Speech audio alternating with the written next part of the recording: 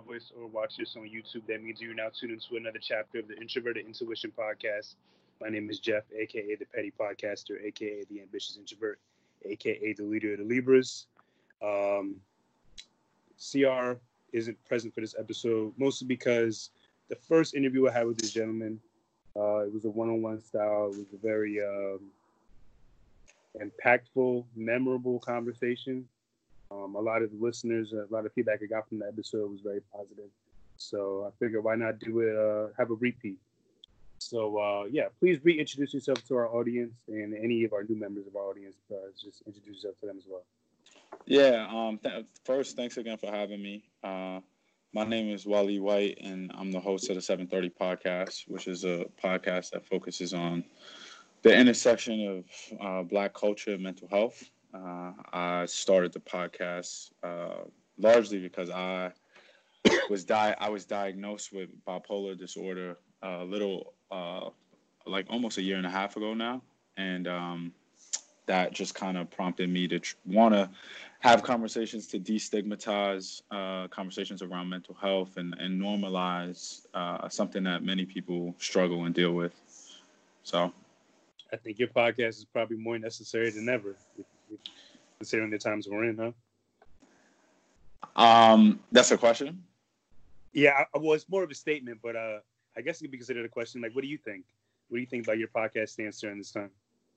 I think it is important. I think the way in which I've kind of taken a little bit of a turn with how I'm structuring podcasts during COVID and during this insurrection of Black Lives Matter movement. And so a lot of I'm running this conversation in Black series, and a lot of those conversations have been intended to share and hold space with other Black folks that are like really trying to navigate and figure out what is going on right now and how they're processing things, and not they, but how we are processing things and how we coming to understand our place in this crazy, crazy world we live in, but also try to help mobilize and uplift each other so that we could be the best versions of ourselves. And so, yeah, I think in that regard, it's been very, very necessary. I would say mostly it's been very necessary for me. I'm finding it to be like super cathartic and therapeutic, and it's just given me a different outlook on the podcast in general, just in terms of my place in not only facilitating conversations, but having a platform, and also just being very open about my own experiences and how that's sort of helping other people with their own experiences and their own struggles. So I'm finding that to be, that's just what I'm finding during this time. The last time I spoke to you in podcast format was actually, I feel like, right before all this kind of went down. Right before. Can you take me back to your mind state around the first few days that started happening, the lockdowns, all this? My mind state kind of hasn't shifted, but I think initially I was very gung-ho about making sure that I was doing things to that, making sure my mindset going into this was like, don't be in the same place you're at when this begins as like when it ends, right? So wherever I'm at, right, like in March, I wanted to be in a better spot, or not a better spot, a different spot with a different perspective, maybe with some new resources, with some new tools, some new connections, some new network.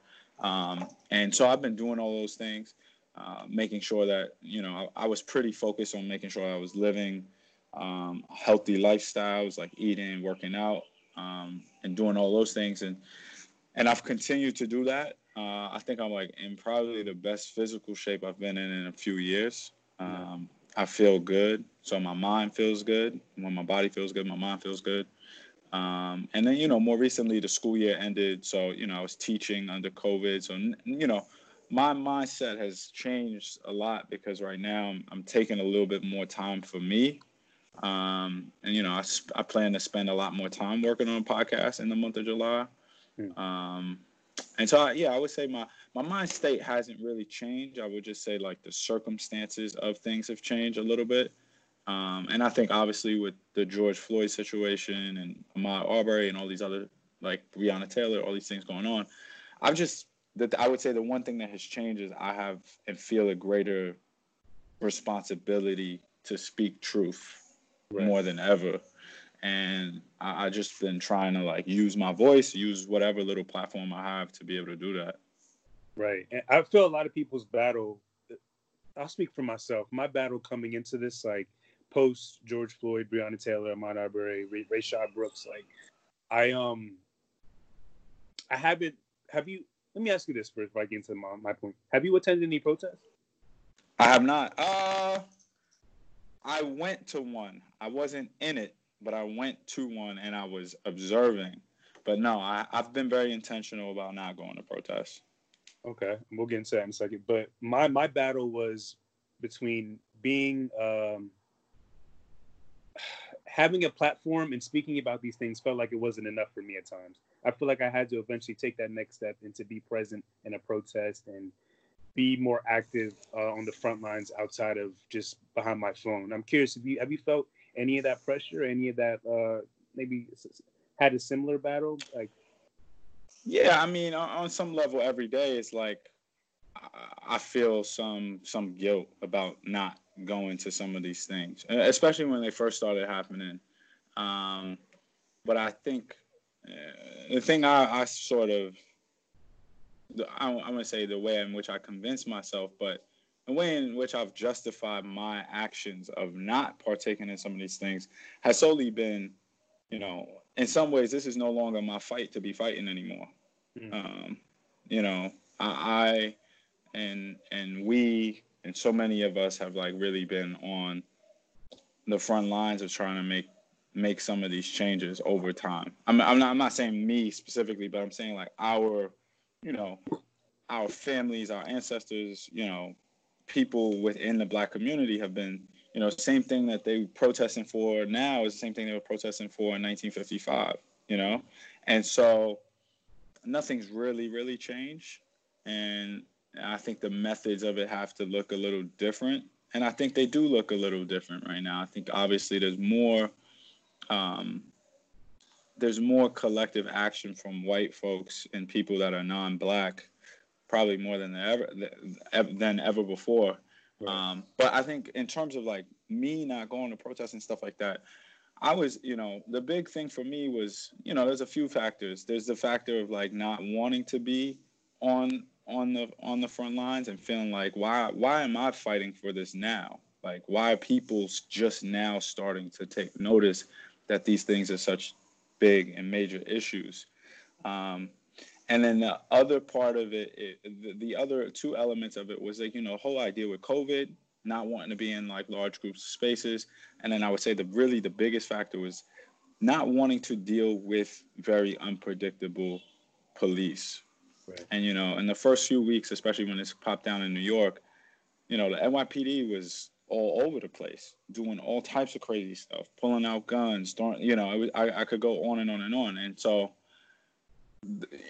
the whole idea that a lot of these things are the protests have erected because of police brutality against people like myself, and then like, or people that look like me, and then going into a protest to protest that with people that are not all, but with people that definitely have, they don't have the same sort of control, right? You know, the impulses look very different. So for me, I was like, why am I going to protest and put myself in a really unpredictable situation? Put myself in a situation where, you know, maybe I might get arrested for doing, you know, or whatever. Not saying that I would go with that intent, but really the reality of it is for people like you and myself that look like you and myself, we don't know what's going to happen when we enter the world. When we enter the world on a day-to-day, let alone go to a protest where things are highly, highly contentious. And so my whole thing was like, don't put myself in a really contentious space because it created a lot of anxiety for me. And so when I thought about it like that, I was like, no, I'm not going to do it. But I don't. What has your experience? Have you gone to protest? No, I actually plan to. If there's any coming up this weekend, I just had enough, yo. Like, it's just like, I'm afraid. I'm literally afraid to walk out and go to a protest and potentially either risk getting COVID or getting worse than that, right? Or just as bad as that. And around the around like the George Floyd situation, I wasn't even doing the podcast. I wasn't motivated to do it because I felt like my contribution with the show, the platform, yeah, my intention is to help and to be that escape for as many people as I can. But there's many more people on the front lines who don't have who aren't even thinking about a podcast. They're not thinking about getting that escape. They want justice. So I was having this battle between like, is even what I'm doing necessary? Is the next phase of like my usefulness to my people? Is it to go out? So it was like this really weird like guilt struggle within myself, and it's honestly boiled up to this point where I'm still motivated to do the podcast and create, but I'm just tired, man. Like, what if I think like all the time, like, what if like I could be the one to help this person, like, or just want to provide some waters or do something more that could possibly shift the dynamic of the day, right?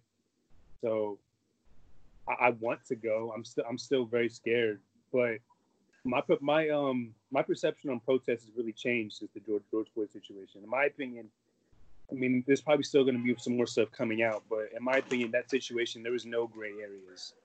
Like, everything was right there. You could see the whole video, the whole exchange, all on video. And my perception on protests before was like, why are people just going out? Why are people doing this? Nothing's really changing. But because the situation was so like clear and there was no gray area, and people still felt passionate enough to like come out in numbers and even force the police department to in the state to make certain changes. Like, my whole perception on protesting has just changed. Like, things can be done if we're on the front line, and if we just keep trying, like, who knows what could happen. So seeing these possibilities, these new realities, it motivated me even more to decide to get over this fear I have and this anxiety to attend a protest in the near future.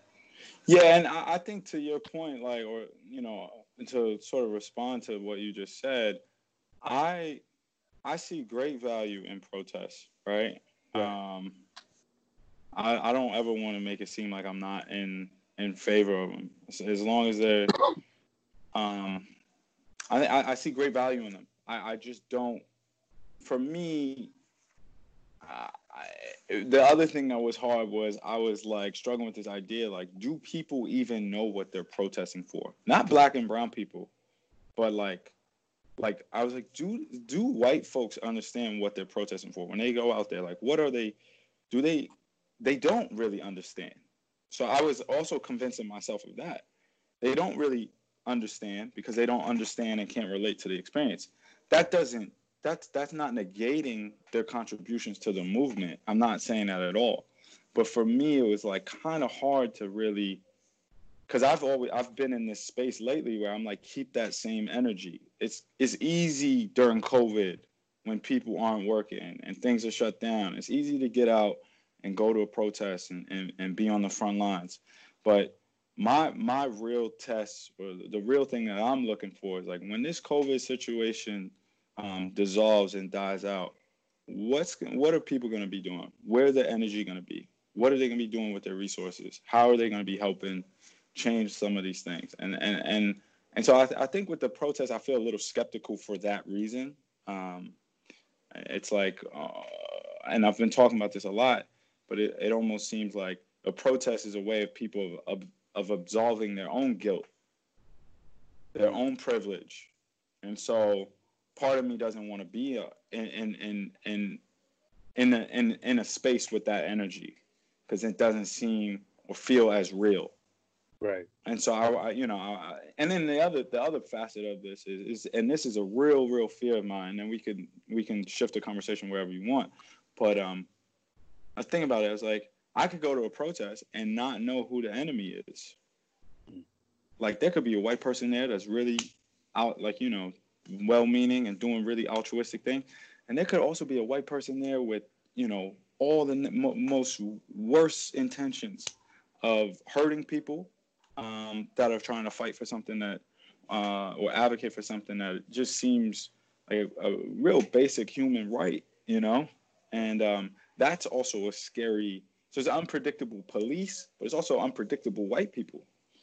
Because, you know, I think I saw something the other day about Ku Klux Klan, like, why do they wear hoods? And it was like, because they like your doctors, your lawyers, your, you know, um, your clergy, like they're embedded in our society in every facet, and they don't want to be seen in that way.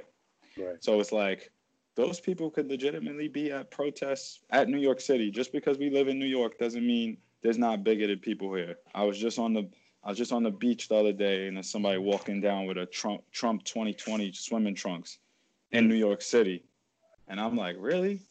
And that, you know, that kind of stuff exists. So gotta be really careful with how we move, you know. And that's kind of been like my thing lately. You can choose to answer this or not, but I'm not sure what your relationship with, how many relationships you've had with non-black people prior to this whole situation. Like romantic relationships? No, just like maybe friendship, associate wise, whatever. Like, and I'm curious if you have, like, has that dynamic shifted in any way with all this going on? Well, you know, I don't know if I told you this or if you knew this or not, but I was transracially adopted. So my parents, you know, the people I call mom and dad are white. I have a white brother, I have a white sister, like, you know. Wow. And I have white family members. I have a white grandmother, white grandfather, white uncle, aunt, you know, cousins, all of that. And so this has been an incredibly hard time for me. I'm sure it's been really hard for them because I think when a lot of this stuff initially popped off, I wasn't really trying to talk to anybody in my like my adoptive family, my white family. I just didn't want to.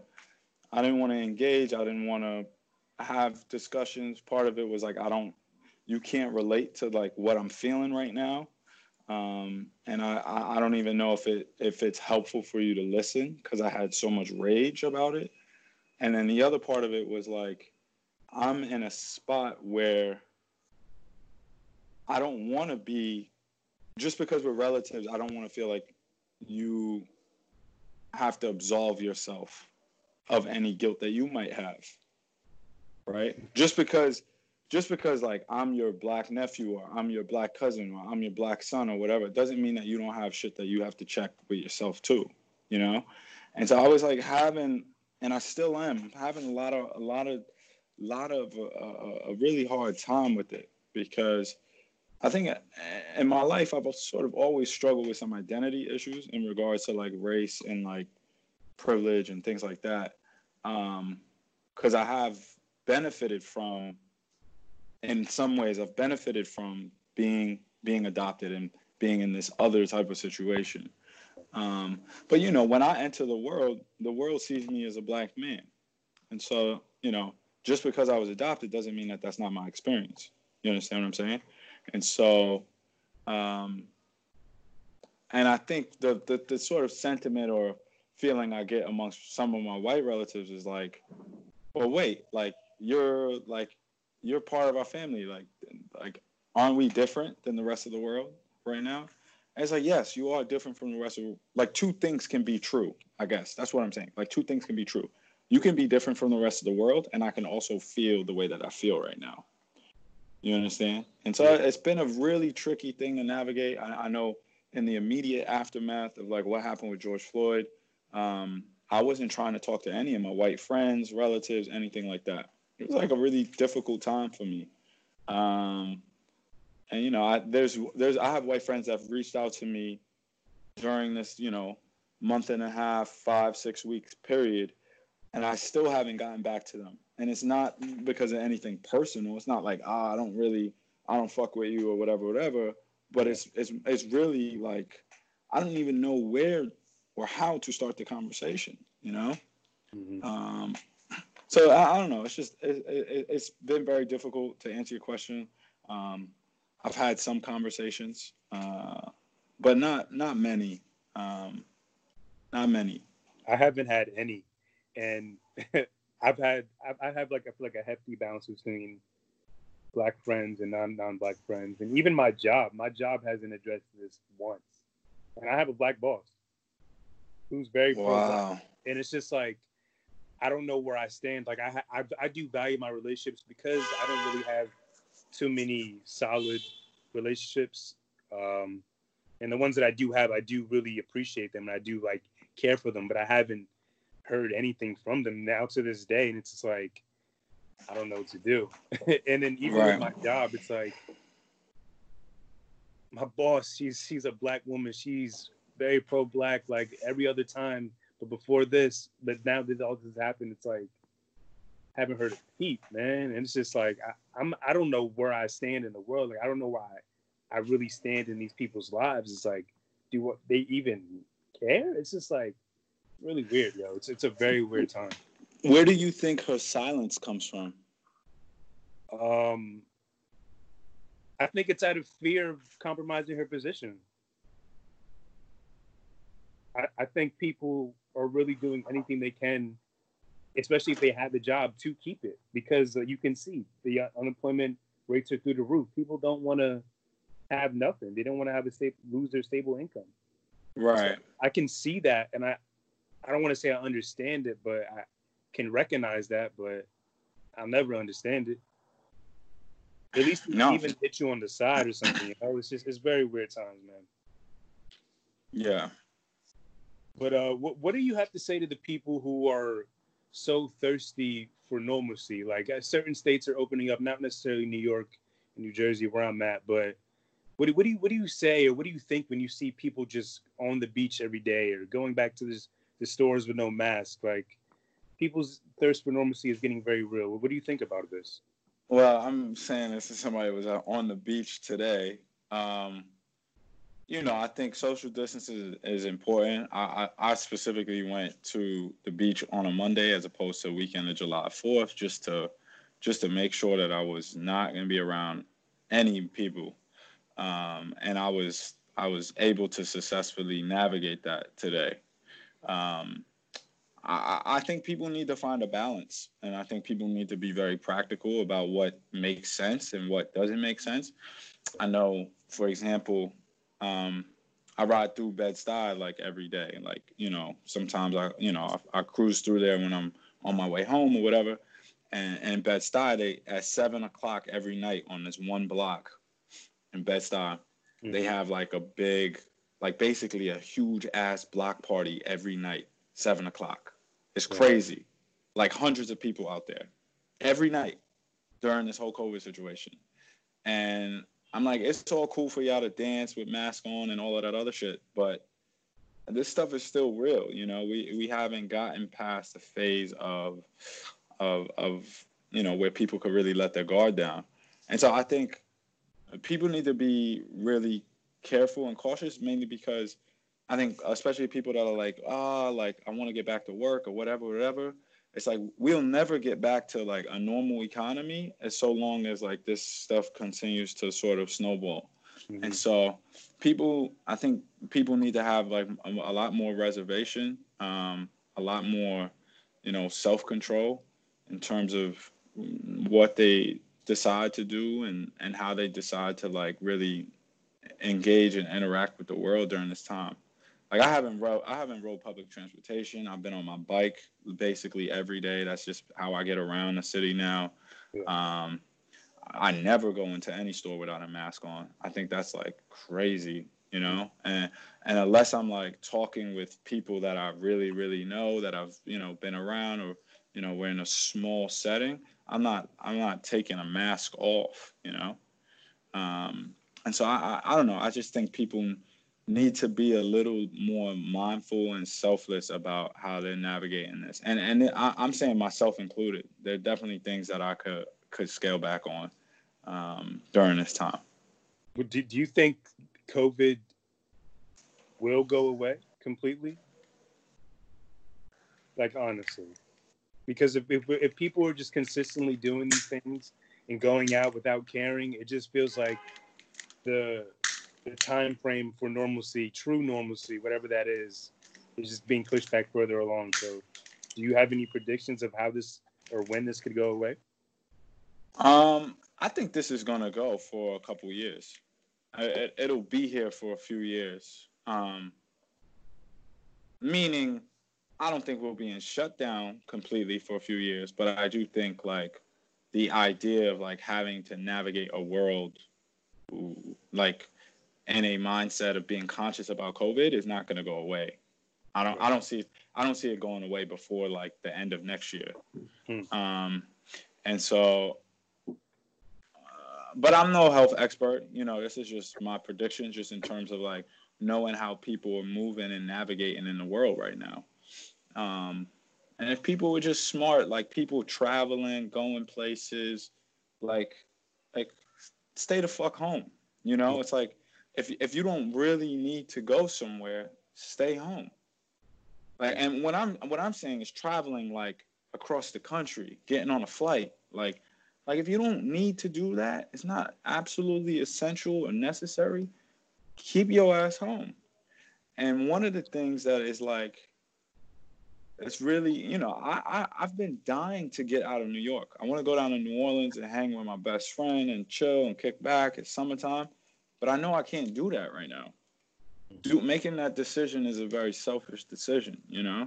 And I think I have a 86-year-old relative of mine, my great uncle, who's like a grandfather to me. He lives in the Bronx and he lives by himself.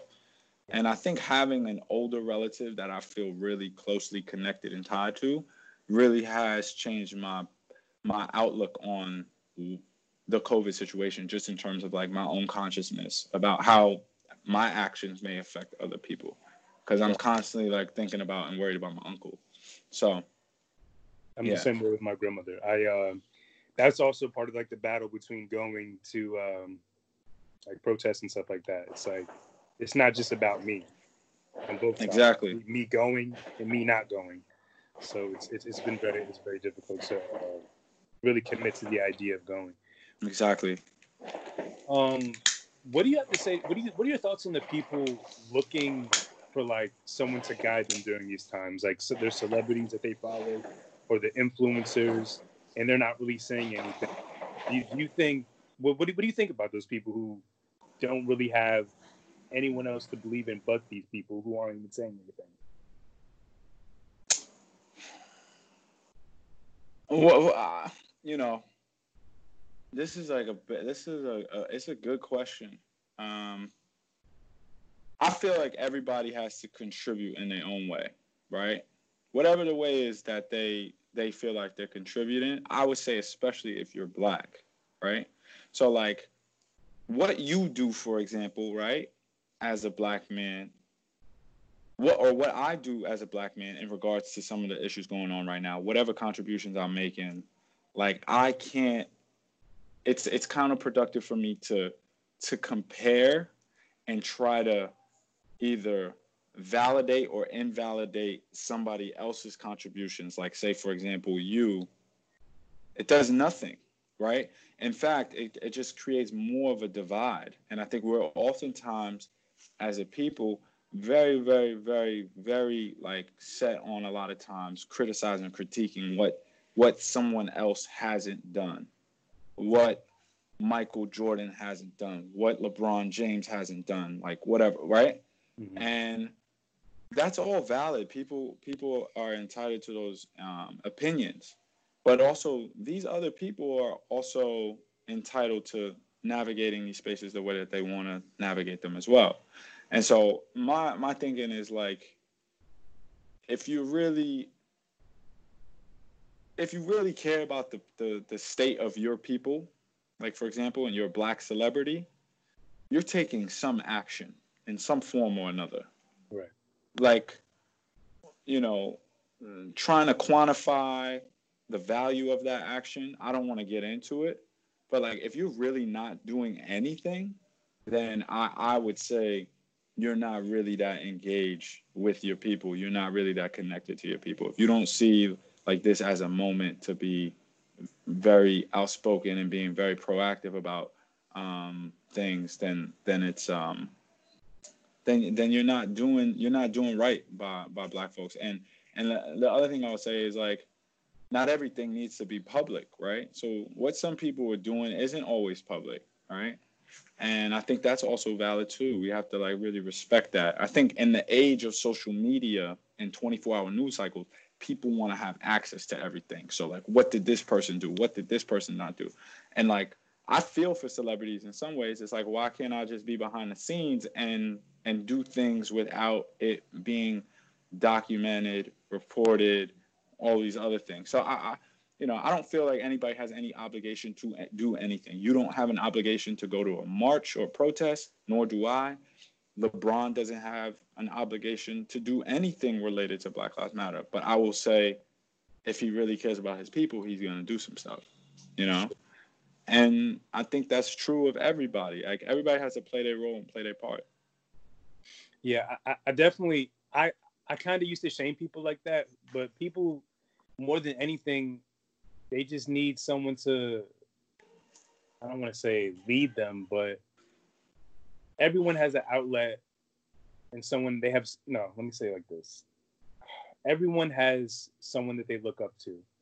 And I feel like now more than ever, people are searching for that because no one's really stepping up and doing anything. So I can see why people would want everyone's transparency with everything they do, but I can also see on the flip side where it's like, yo, I don't have to show you anything I'm doing. Like, I don't have to prove it to you, right? Another thing that I've been seeing a lot is people criticizing people for not knowing certain things, right? In terms of like the history of our people and how far back this shit really goes.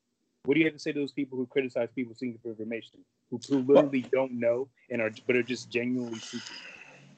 Well, I think there's so many levels to this, and I think it kind of falls back on my previous response to the other question. It's just that I think we need to be very, very conscious and aware of like what has happened to us over time, which has been this, divide and conquer. So because we've constantly been divided and put up against one another, we've never really been able to like collectively mobilize in a way to get some of the things done that we need to get done as a people, right? Regardless of like what your beliefs are, what you do, or like what you know, or whatever the case is. So my whole point is like, whether it's education, whether it's money, whether it's like social capital, anything like that, right? Where we have to get away from the idea that I can't believe you don't know this, or I can't believe that you navigate in circles with these people, or I can't believe that, like, we have to get away from like the idea. I've been saying this a lot lately. We have to erase our ego. Like, we really have to erase our ego. That oftentimes is a reflection of some sort of inadequacy or insecurity that we have with ourselves. So I might say, oh, you talk, the quintessential, one of the quintessential dividing factors has been like, for some people, oh, you talk mad white. And like, all right, well, what does that mean exactly? Like, and like you think about a big picture, like, what does that mean? What is that reflecting upon the person that's saying that? That's saying something about them. Like, either they have a lack of exposure, or they have a lack of access. It's not, you're not at fault because of like the way you speak. And so we have to get away from the idea of putting people at fault for things or sort of factions of society that they fit into. And we have to really start to think about like, okay, we're all exposed to this oppression, right? Mm-hmm. In some form or another. Like, how do we come together to make sure that we can fight this oppression successfully? So the idea of like someone not knowing something about our history, the response shouldn't be, I can't believe you don't know this, or how don't you know this, or you're not connected to your culture, your history, or your heritage, or whatever. Conversation should be like, yo, come here, let me school you, let me kick game to you about this, right?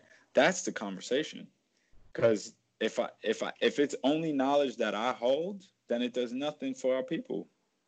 If we're not sharing it, if we're not sharing all of our resources, then we're not really fighting the call. Like, we're really not fighting the fight. Right. And I agree. That's definitely a great thing we should do. But the flip side of that, in my opinion, is like there's literally no excuse. There's literally nothing that you, outside of people's personal experiences, that you can't Google, that you can't find in a book. So it's just like, if you're not even doing the work on your own, why should I have to educate you? And I feel like that can kind of dial. That's like loosely connected to like the whole. I'm not sure if you're familiar with like the situation with J. Cole with No Name, and he was just speaking on like her tone and how she presented information, and he felt like it was her delivery was too much, and all he was just looking is just for information. It's just like I'm with her. It's just like, yo, she doesn't have to really say it any kind of way, and it's in tone. Like Sandra Bland, she was murdered for her tone, how she spoke to the police officer. We saw what ended up happening to her. So it's like policing people's tone, and I guess like leaning on someone for information that you can find on your own is just, I don't know. It's lazy to me. But on the flip side of that, right, or to play devil's advocate a little bit, because I can speak about this as an educator, as a teacher, right? Like,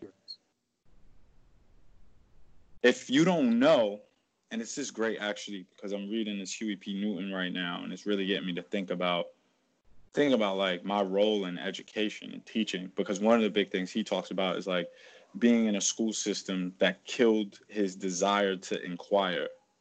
That's what he said, right? And so to your point about like Google, yeah, you could go on the internet and almost find information just about anything, right? But if you don't know what you're searching for, then you don't get that information, right?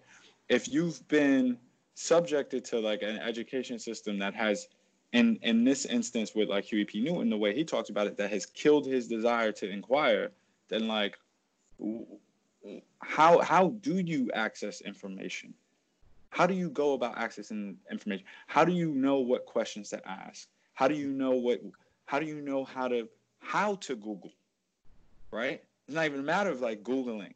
Like if we say, oh, this person could just Google this, we're under the assumption that they even know how to use Google. There's people out in the world that don't really know how to navigate Google to get the information that, if we're talking like nitty gritty information, we're going to get real, like some deep history, then they don't, you know what I mean?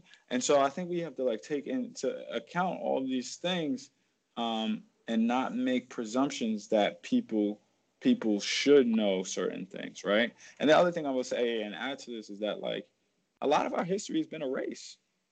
True. And so if a history's been erased, right, then it's hard to get that information, right? You could say, for example, like I don't know which slave owners own my ancestors. I don't know that information.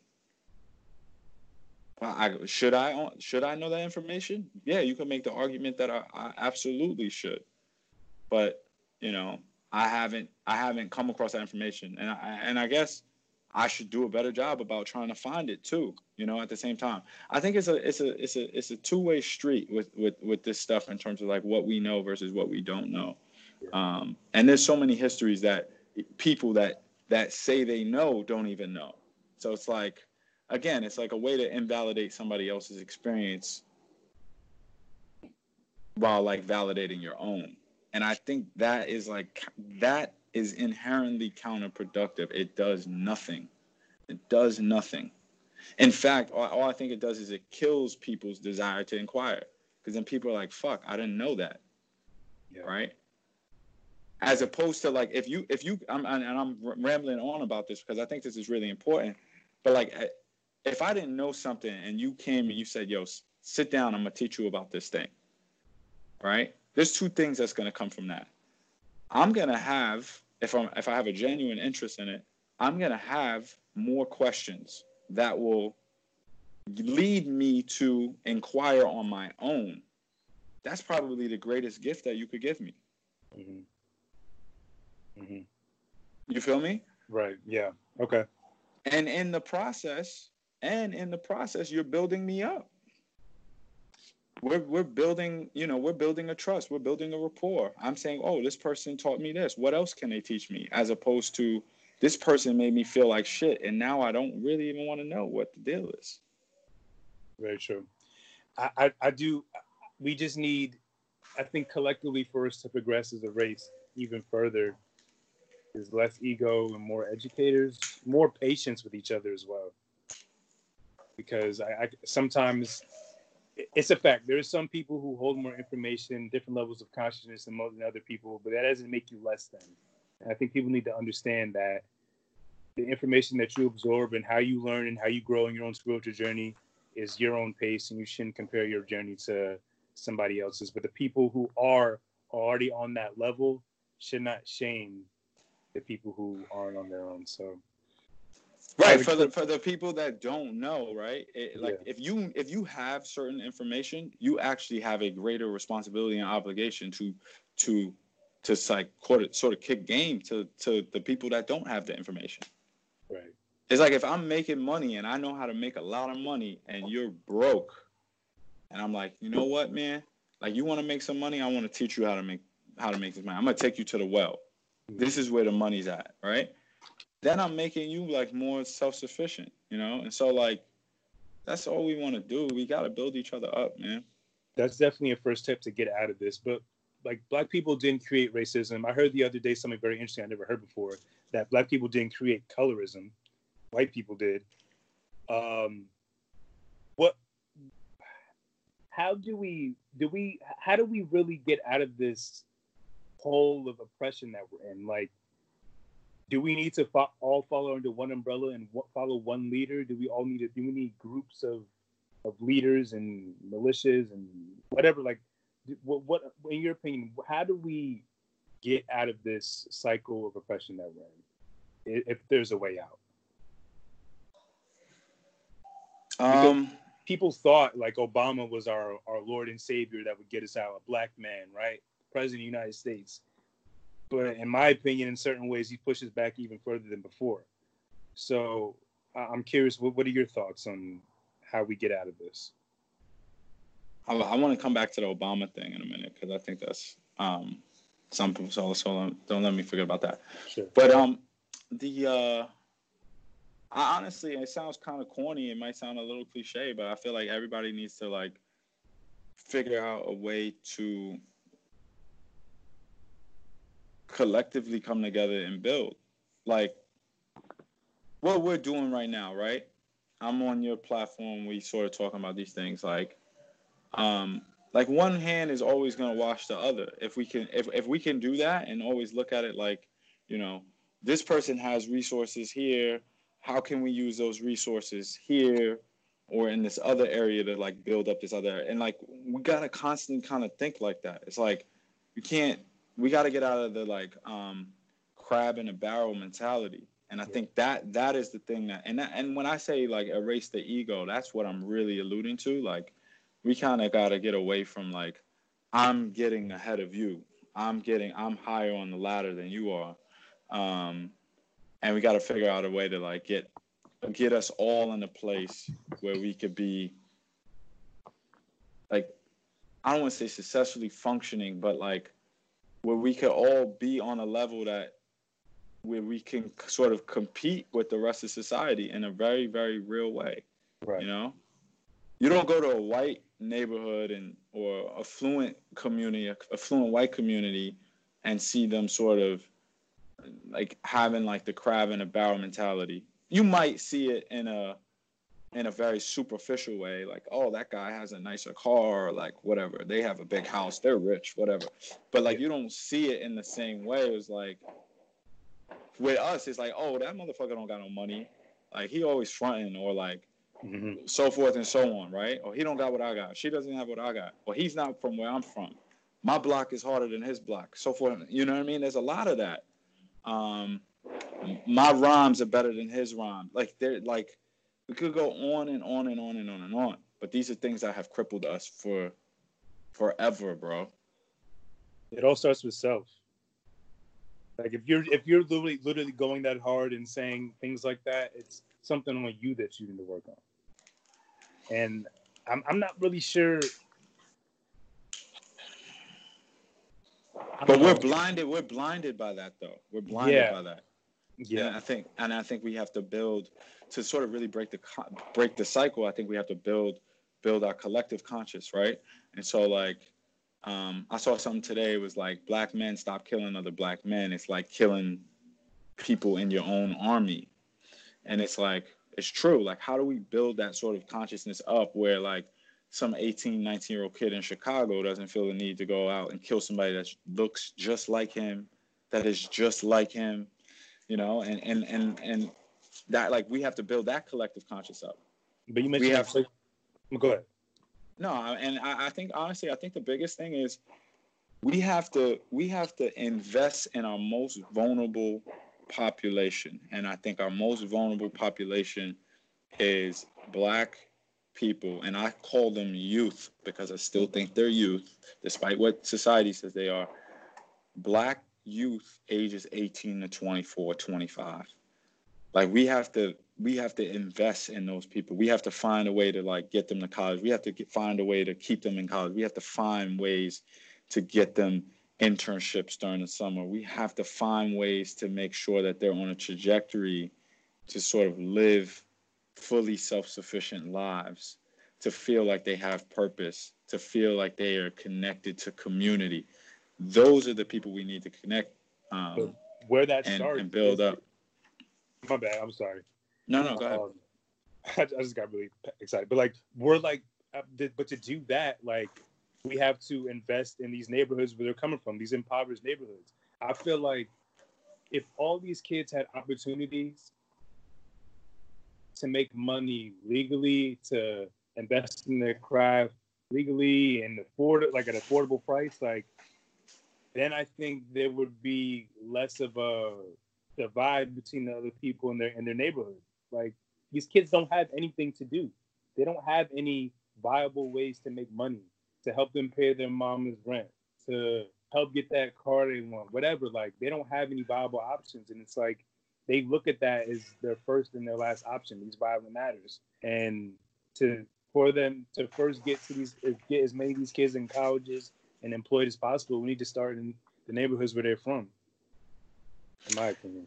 No, 100%. And I think if there's one way in which white folks can help is I think, and I'm going to actually, now that we're talking about this, I'm going to make a post about this on my podcast, but I think if there's one way white folks can help,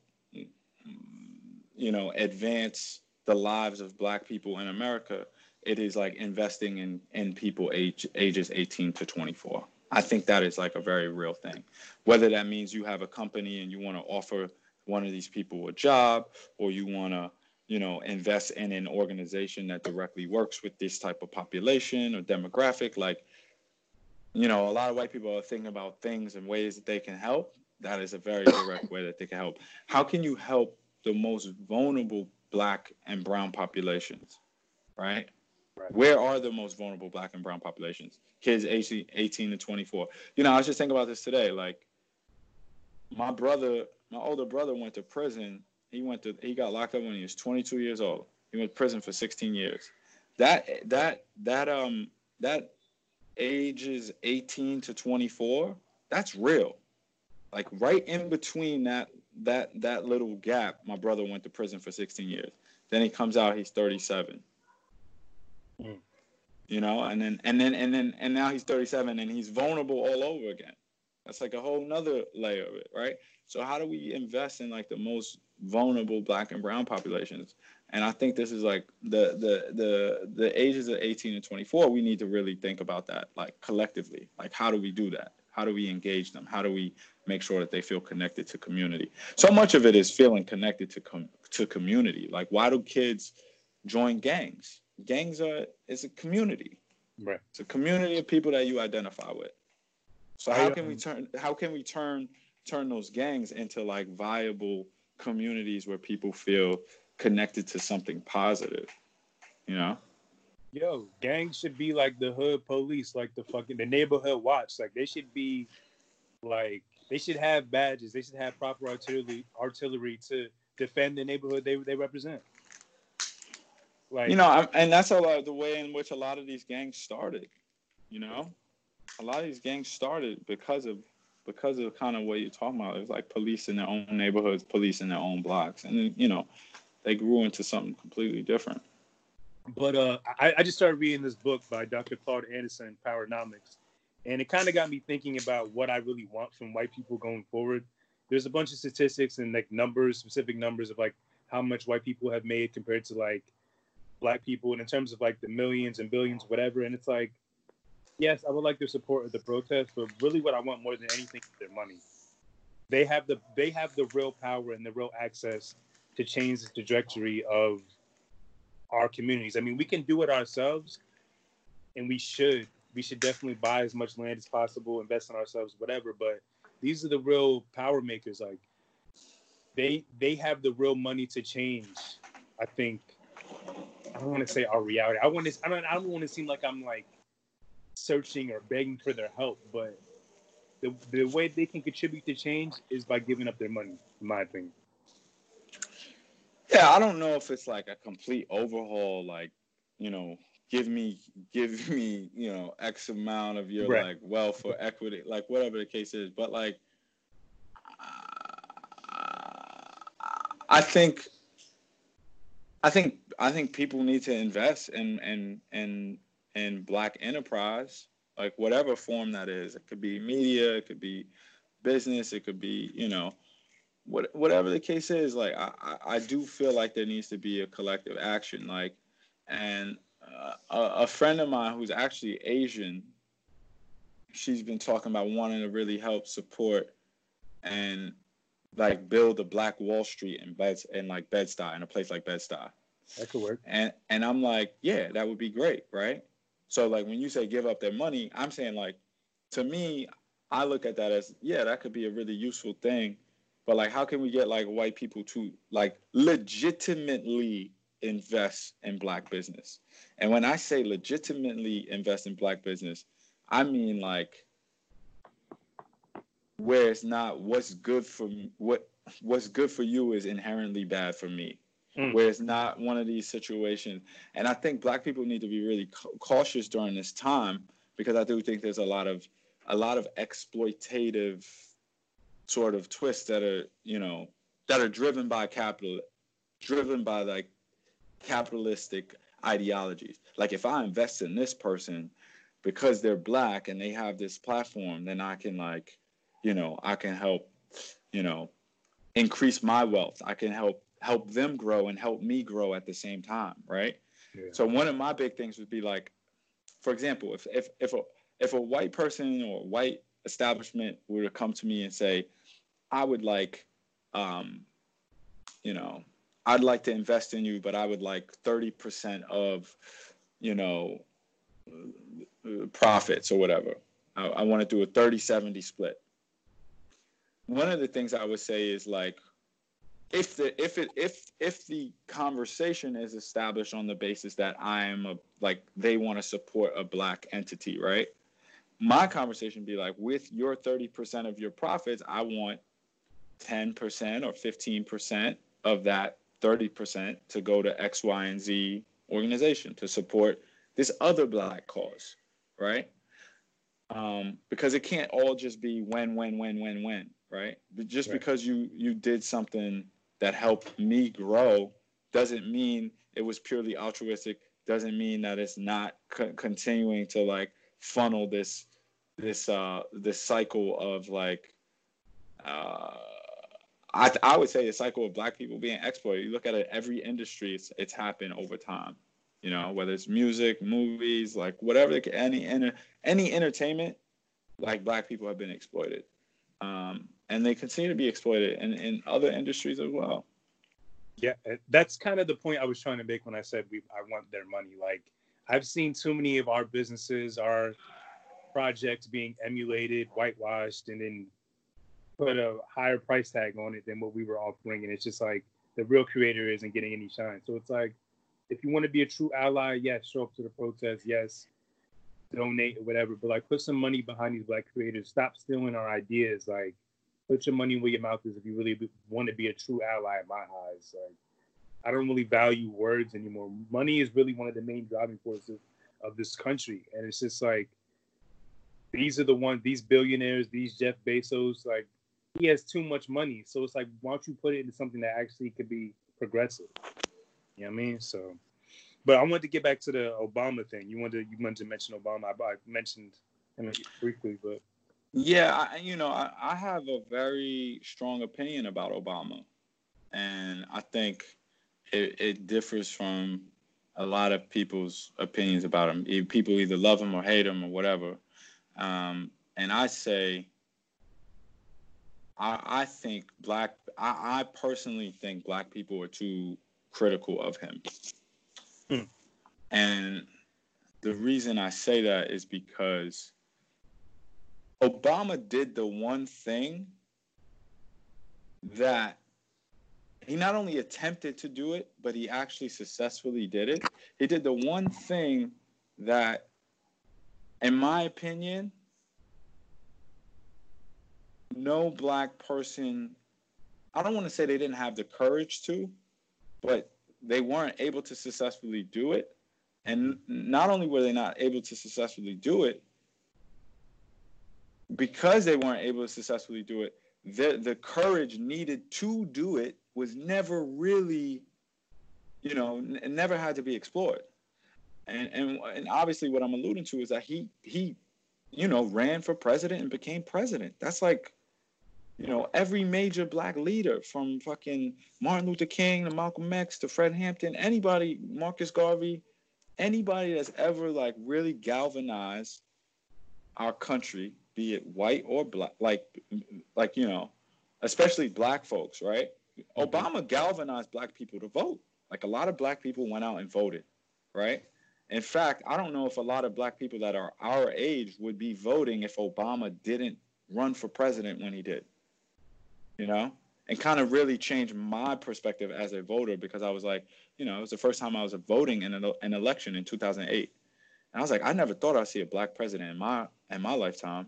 Yeah. And then here I am with an opportunity to help vote a black president in. So I was like, yeah, I'm doing this. And so it gave me a lot of optimism, and I still have some optimism, although maybe not as much.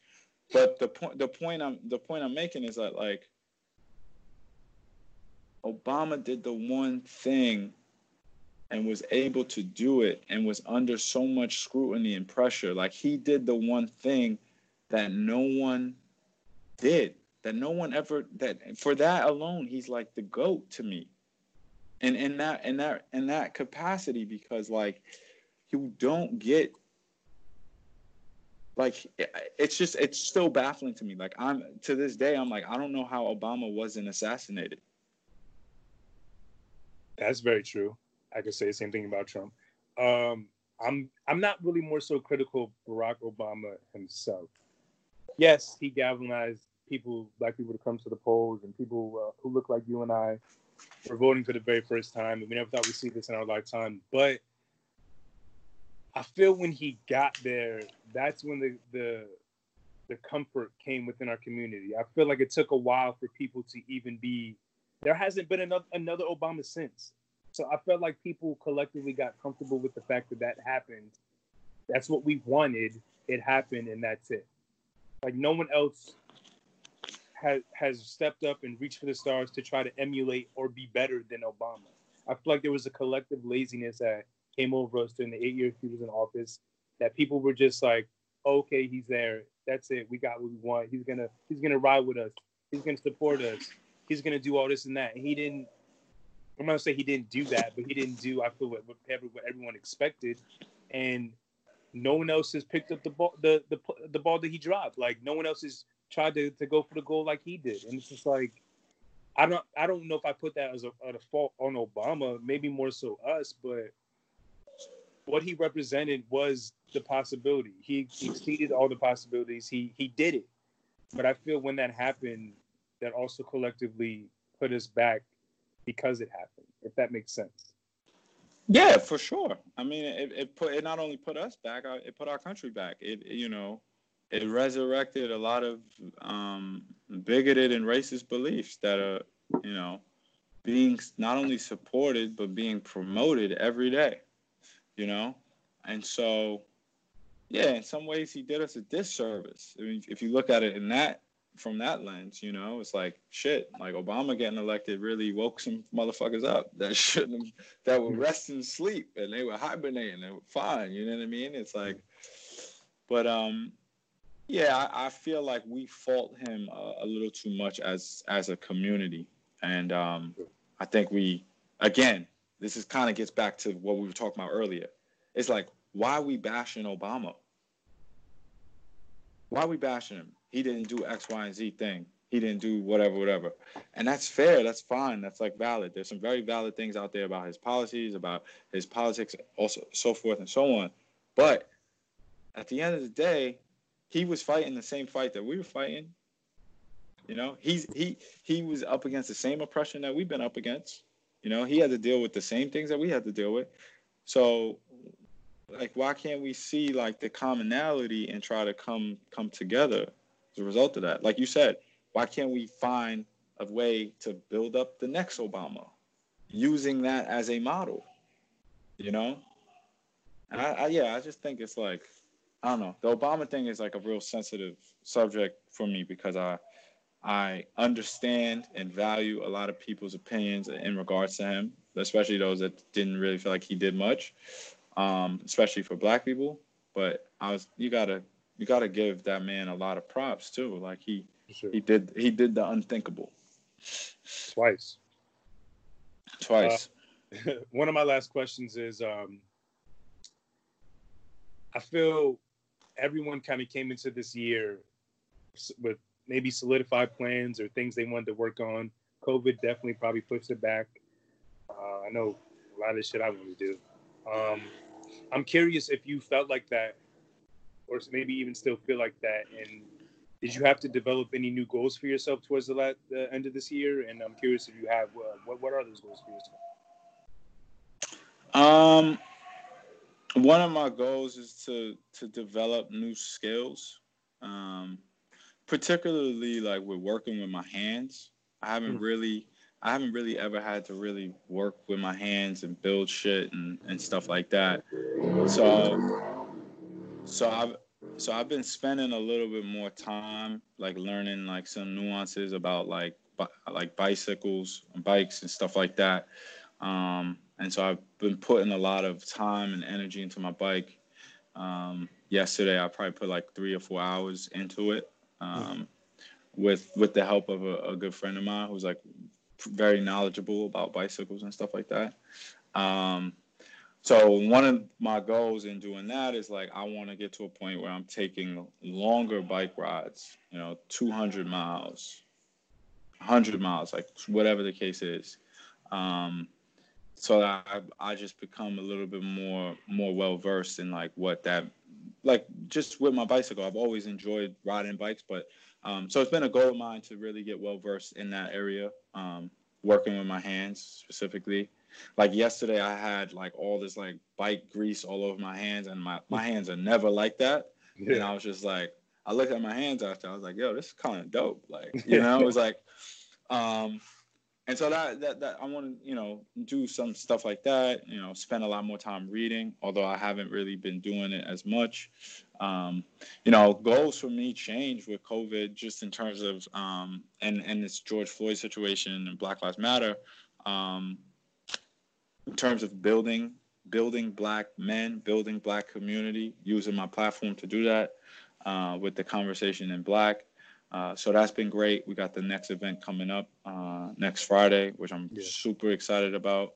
So like some of my goals have changed. I'm thinking about other things I can do with the podcast. Just trying to have, my goals have changed in terms of like my interactions with people. I feel like I have a greater responsibility to have very, very real and poignant conversations with people, whether or not it makes them uncomfortable or not. And so those are some of my, my short-term 2020 goals.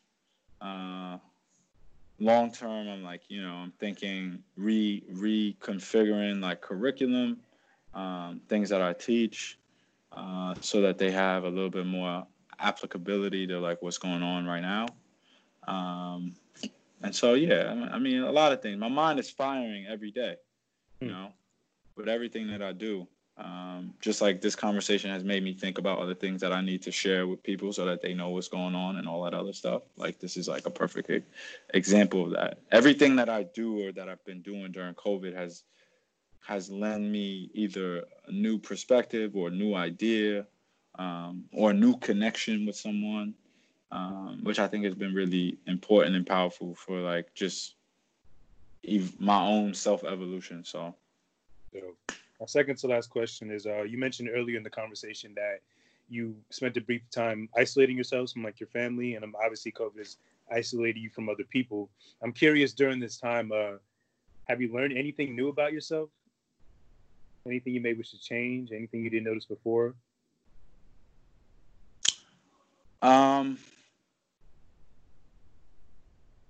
One, I don't know, and I don't mean this in an I don't mean this in an arrogant way.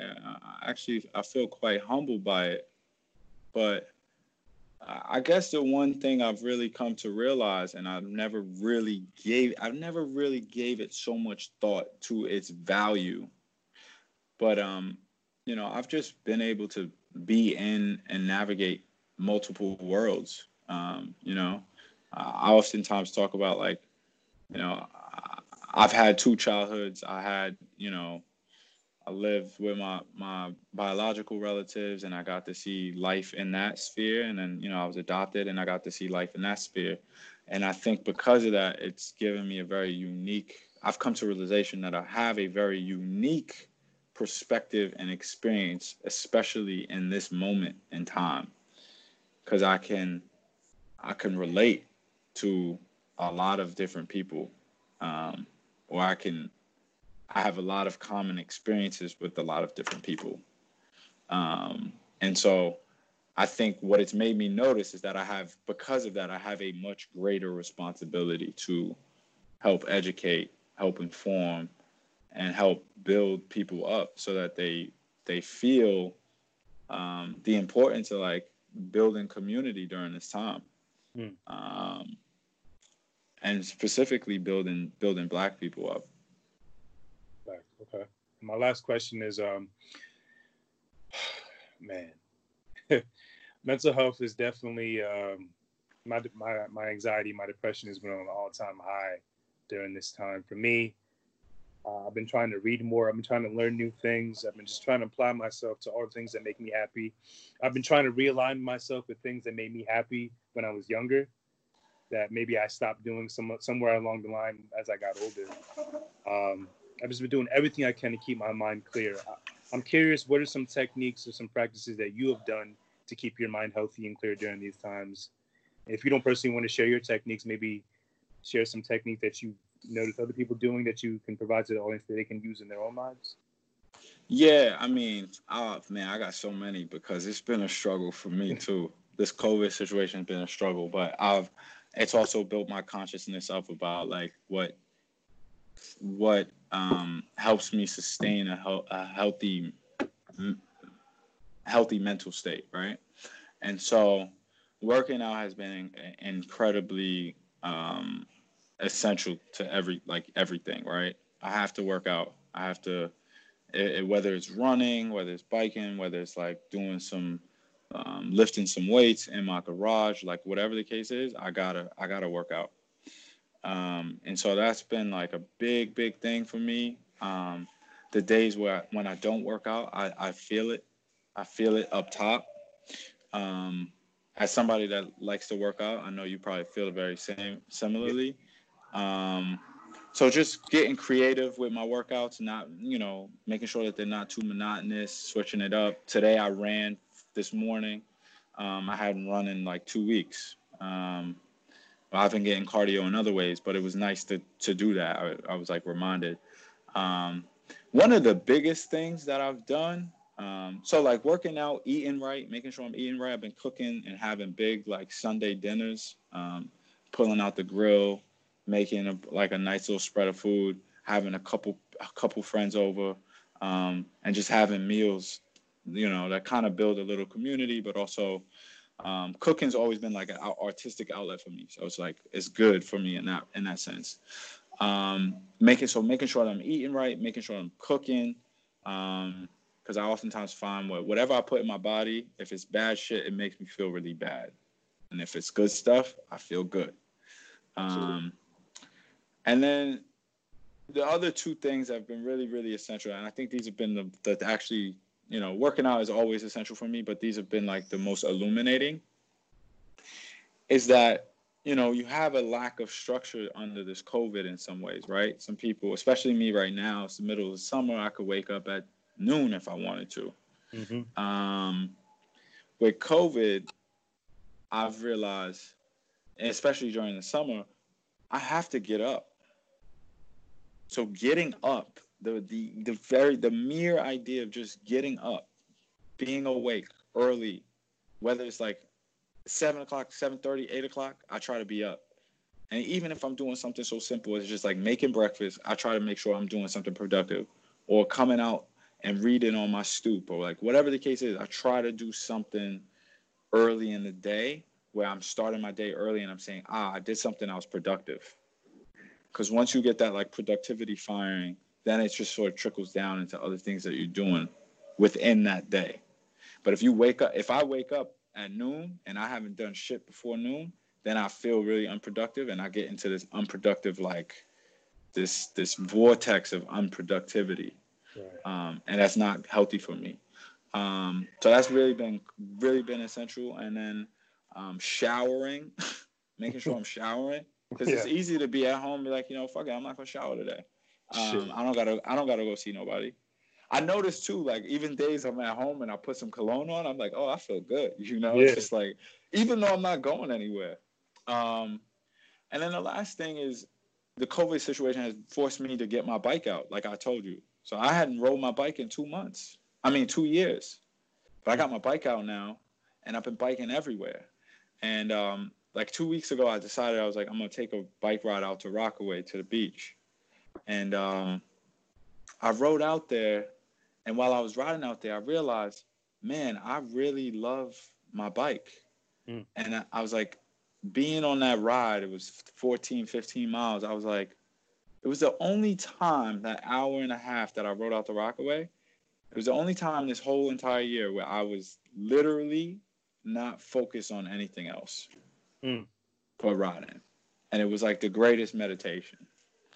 And so I've just been trying to be on my bike as much as possible. Like right now, I'm on the phone with you. I'm like, man, when I get off this call, I might actually go out and just take my bike for a little stroll around Brooklyn for a little bit. Right. Just to get out. So the bike has been really essential for me. Waking up has been really essential. Working out, eating right. Those are the things I've been really focused on. And I have my talk therapy that I have every once a week. So it's good. Sometimes twice a week. There's been times where I've had therapy twice during COVID. That's amazing, man. First of all, I just want to say I'm glad to see and hear that you're doing well. Like, you're holding up well. You found productive outlets and positive outlets to keep you going during this time. I've been tuning into your Conversations in Black, IG Lives and stuff like that. I'm a huge fan of that as well. You definitely kind of inspired me, put the battery in my back to keep going in with my own platform. So I want to thank you for still being here and still creating content and contributing to our culture. Man, I want to thank you. Thank you for having me. I think what you're doing is like super important, and obviously any way I could support and help, let me know. Get you on a Conversation in Black. Would love to do that. We gotta figure out a time to make that happen. Yeah. And yeah, man. I hope I see you at the Conversation in Black on the 17th. Yeah, me and CR, my co-host, we're gonna be in there. So yeah. Sure. And anybody that you think would be good to have come into that conversation, definitely let me know. I definitely want to link them. All right. Yeah. So shout out where people could find you and support you. You can support me at the 730 podcast on IG, on Twitter. I'm mostly on IG on that account. And then if you needed to contact me for any reason, you could also reach out to me at Wally at the 730podcast.com. You can catch my podcast on all streaming platforms, Spotify, Apple, Castbox, everything. So hopefully, if you haven't listened or want to listen, definitely go tap in. hopefully the conversation could be helpful in some capacity. And as always, if you enjoyed this podcast, follow us on social media: Instagram at Introverted Intuition Pod, Twitter at Introverted Pod, YouTube.com/Introverted Intuition, IntrovertedIntuition.com. Our website is going to be live around the next week. Maybe by the time this episode's out, it'll be in the bio for this episode. But most importantly, we just launched a Patreon account.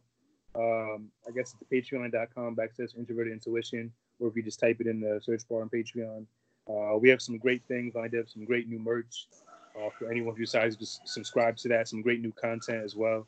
So please go and support that. And again, Wally, man, thank you. No, thank you, my brother. And you be good. Take care of yourself, man. All right, man. I'll see you next week at the Conversation in Black for sure. All right. Be good. Peace.